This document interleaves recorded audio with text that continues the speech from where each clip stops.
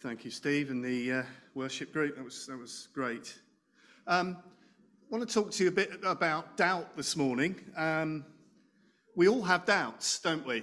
I sometimes wake up and think, I really hope this is all true. Like you know, we have doubts. We wrestle with questions, don't we? Doubt is not necessarily a bad thing.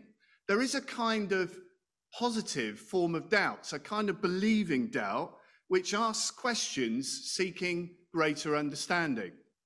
If you don't have questions as a Christian, I'd be really, really surprised, quite frankly. If you've got it all worked out, if you could let me know, I'd be really interested to hear from you, because I've got a whole heap of questions. And we see this kind of positive questioning, believing doubt in Mary. After the angel Gabriel told Mary that she would conceive and give birth to a son and name him Jesus, she responds with a question. Why wouldn't you? How will this be since I'm a virgin? Good question. Now, for Luke, this is not a question arising from unbelief. It was a question of faith seeking greater understanding. How do we know that? Well, we know that Mary had faith even though she didn't understand, because in Luke 1 verse 38, she says this, "May it be to me as you have said, I am the Lord's servant." So Mary has no idea how all of this is going to work out. Just the local community, when she said, "Oh, by the way, we're having a baby and I'm a virgin," they'd be like, "Oh, right, okay, yeah." Mary must have had all sorts of questions bubbling around in her mind, all sorts of doubts. And yet she says, "May it be to me as you have said." She trusts, despite her doubts and questions. So it's okay to ask questions as a Christian. If you've got an answer for the mystery of suffering, then I'd love to hear from you, because I don't. Okay? This is one we're going to have to grapple with all of our days on earth. There are some things that we just have to accept are mysteries, and we will be wrestling and grappling with these topics all the days of our lives. But it's okay to ask questions and, like Mary, to ponder these things. That's a wonderful phrase, isn't it? Ponder these things. It's okay to research more. If you're anything like me, if you've got questions, you don't tend to just park them and leave them. You tend to find out more. I don't know if you're an inquiring sort of person, but I think it's a really good idea. For example, around suffering. Talk to people who suffer long term. Get to know them. Find out what are the pressures on them. What are the struggles that they face? What are the doubts that they face? Seek to go deeper in your understanding. Don't just sort of say, "Well, this is my experience." Go and sit with those who suffer long term and hear their story. Deepen your understanding. And be encouraged by those who suffer and yet hold on to faith with great joy. I find there are so many people in this church who blow me away with their strength and faith in the face of long-term suffering. I can't tell you how encouraged I am by people who hold on to faith with deep trust in the face of suffering. I am so encouraged in my own Christian walk by them, and I thank God for them, and I pray for them.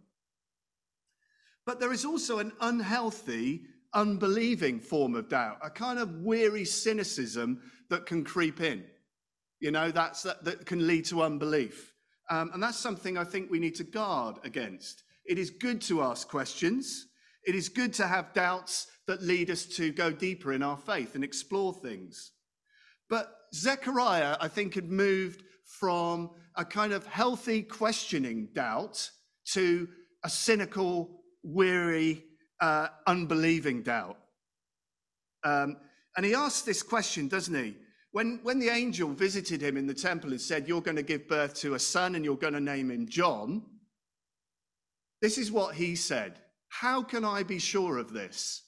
Now, all commentators on the Gospel of Luke say the same thing. Behind this question, how can I be sure of this? He is asking for proof. He's asking for a sign. He's really saying, look, I'm an old man and my wife is well on in years. There's no way that this is going to happen. So to show that this is really going to come true, you're going to need to give me a sign, some proof. That's what all the commentators say is behind his question. And actually, the angel Gabriel sees through to Zechariah's heart. Listen to this in verse 20. Now you will be silent and not able to speak until the day this happens, because you did not believe my words. Well, like Mary, Zechariah questioned God, questioned the angel. How can I be sure of this?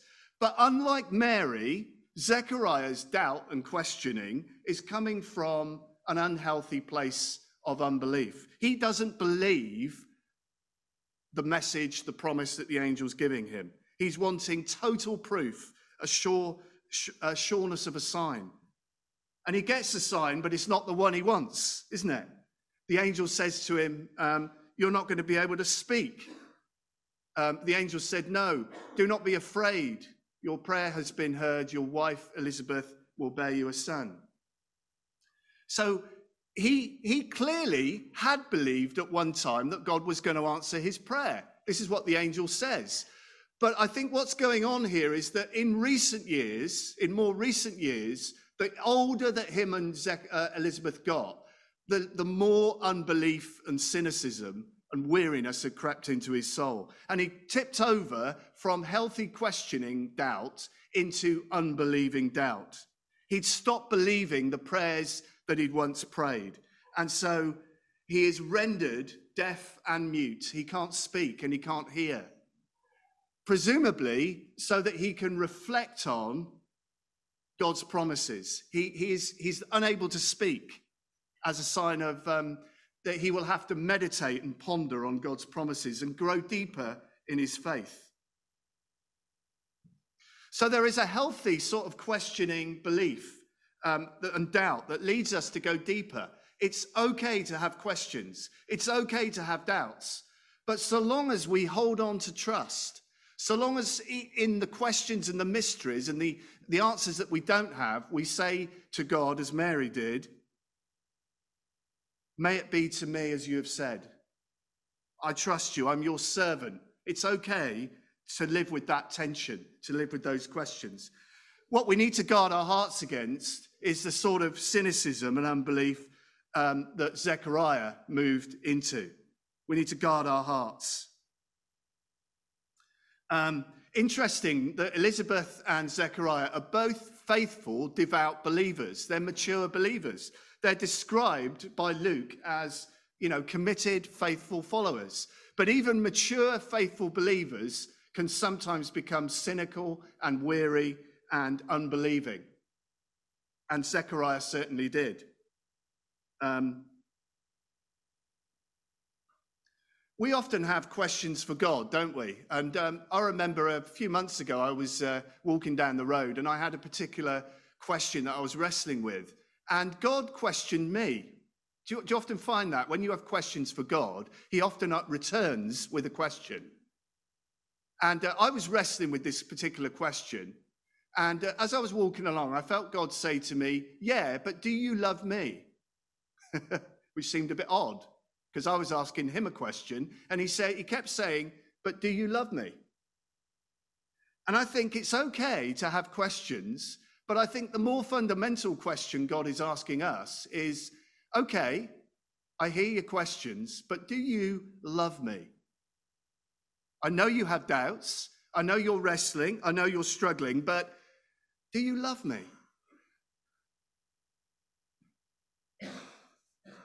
That's even more fundamental than getting the answers that we want.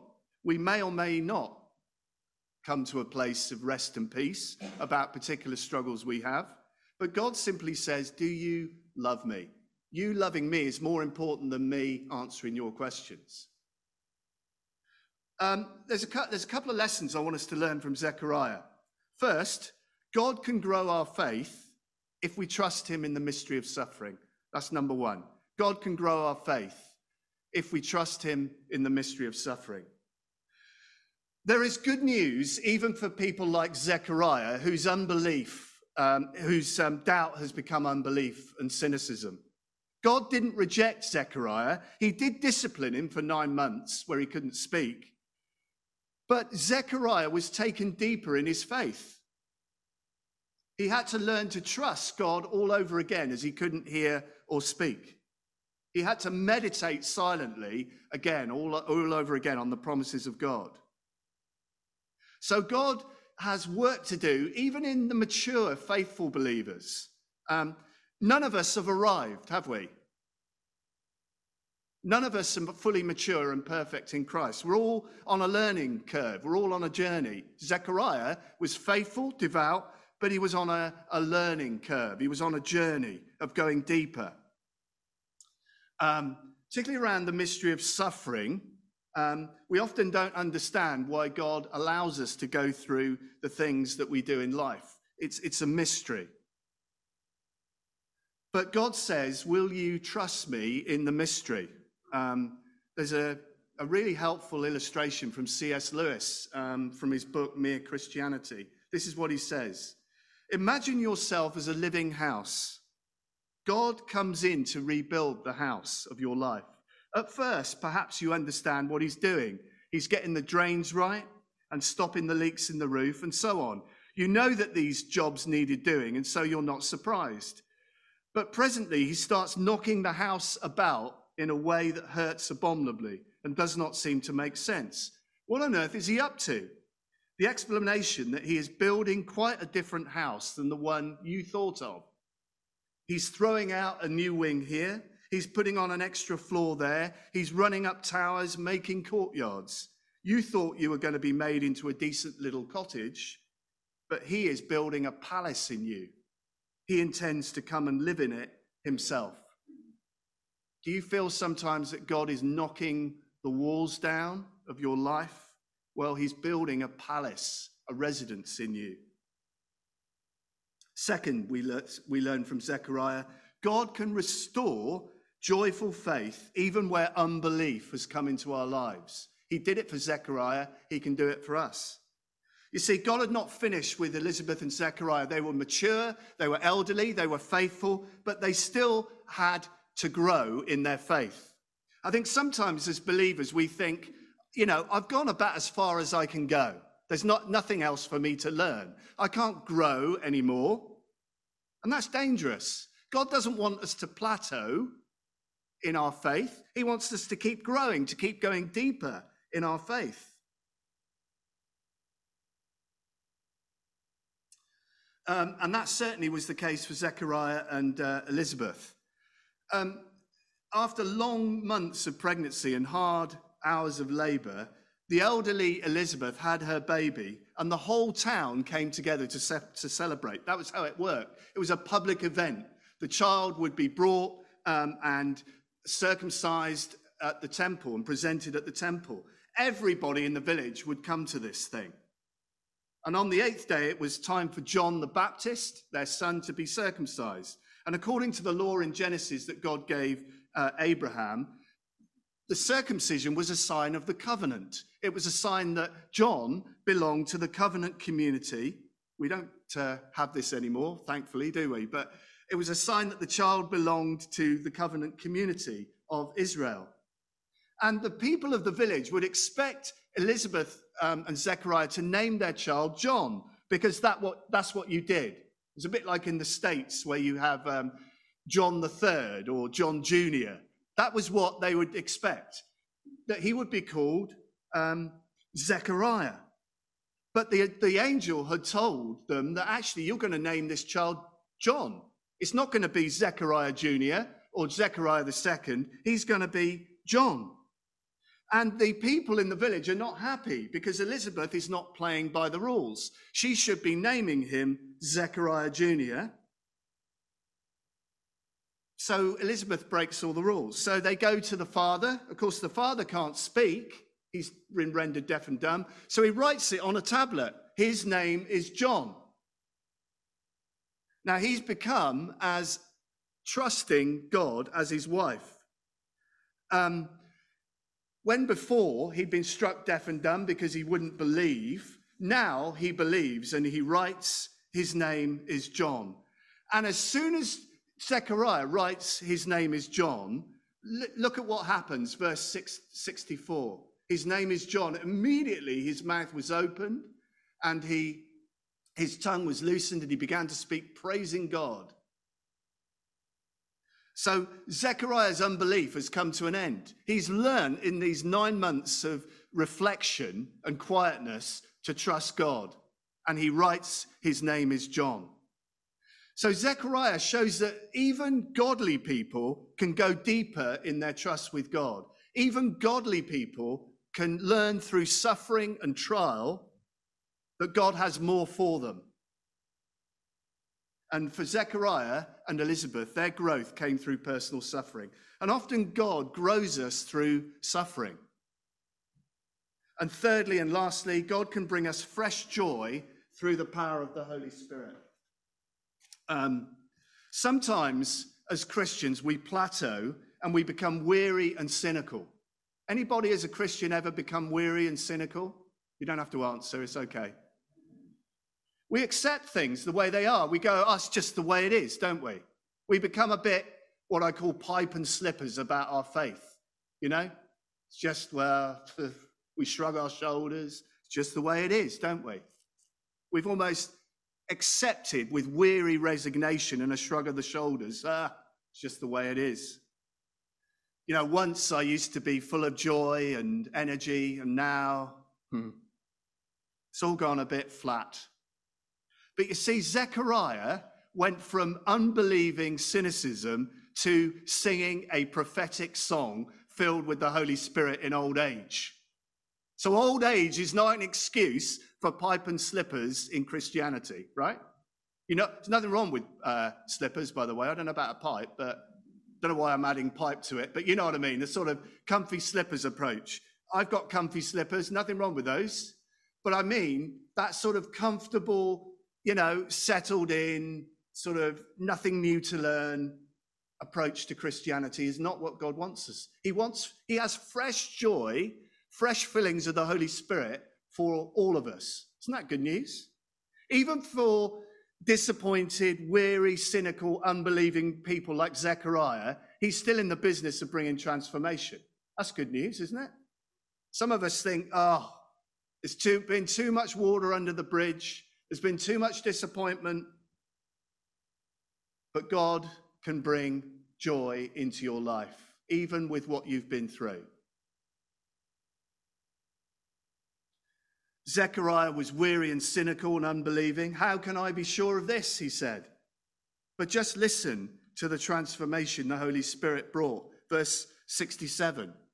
Zechariah was filled with the Holy Spirit. This is a man who'd been rendered deaf and mute. This is a man who didn't believe God's promise. And now, listen to the difference the Holy Spirit makes. Praise be to the Lord, the God of Israel, because he's come and redeemed his people. He's raised up a horn of salvation for us in the house of his servant David, and so on and so on. This song of prophetic joy bubbles out of this man, even in his old age. Don't you want some of that? Don't you want some of that joy, some of that Holy Spirit power to fill you so that the praise and joy and happiness and contentment of God bubbles out of your mouth in songs of praise? Don't you want more of that? God has more of that if you'll come to him this morning and say, look, Lord, I want to grow. I want to be open to more of your Spirit. I have questions, Lord. I don't have everything worked out, but you know I love you. I trust you. May it be to me, as you've said, I am the Lord's servant. If you'll come humbly like Mary, pondering these things with a willingness and openness to grow and be filled, God loves to fill you with joy, with his Spirit, so that fresh praise, fresh joy bubbles out of your mouth. Even in the midst of an Omicron Christmas, God wants to give us joy. Do we believe that this morning? God wants to fill our mouths with laughter and joy. God wants to put praise on our lips. as to how wonderful he is. The word that Steve picked up on, and I'm so glad he did in this passage, is salvation. We're going to be singing about that salvation in a minute. Time and time again through Zechariah's song, the word salvation comes again and again and again. God has saved us in Jesus. He's rescued us from sin and death, and he's brought us into life. He's brought us into a life of contentment, joy, meaning, purpose. That's the good news of Christmas. Whatever happens in our world, in our community, whatever Omicron does, nothing can take away the joy that is in us by the Holy Spirit. Nothing can take away our salvation in Christ. Nothing can separate us from the love of God. Isn't that wonderful? The light has shone in the darkness, and it will never be extinguished until we go to glory. We have good news, and nothing can stand in the way of that good news. So we are to rejoice. Whatever our circumstances, we are to rejoice. And you know, Paul says, as we rejoice, the peace of Christ, which passes all understanding, will guard our hearts and minds in Christ Jesus. If we choose and make the decision to rejoice, whatever is going on around us, however we feel, if we give thanks to God and sing praises to him, you will be filled with the peace and joy of God. It's a decision, it's a choice. So when you're out for a walk, sing his praise. When you're in the shower, sing his praise. In your prayers, when you read the Bible each morning, pray out praise and thanksgiving for your salvation. We have been blessed with every spiritual blessing in Christ. We have so much to give thanks for. So let's give thanks. And as we give thanks, we are promised that God will fill us with his peace and joy. It's not an option. It's something that we choose to do. And as we choose to rejoice, so he will fill us afresh. Let's pray. Lord, thank you that it's okay to have questions and doubts. But Lord, help us to be like Mary. Help us to be the sort of people, Lord, who wrestle with doubts and questions, but we go deeper with you, Lord, in our faith.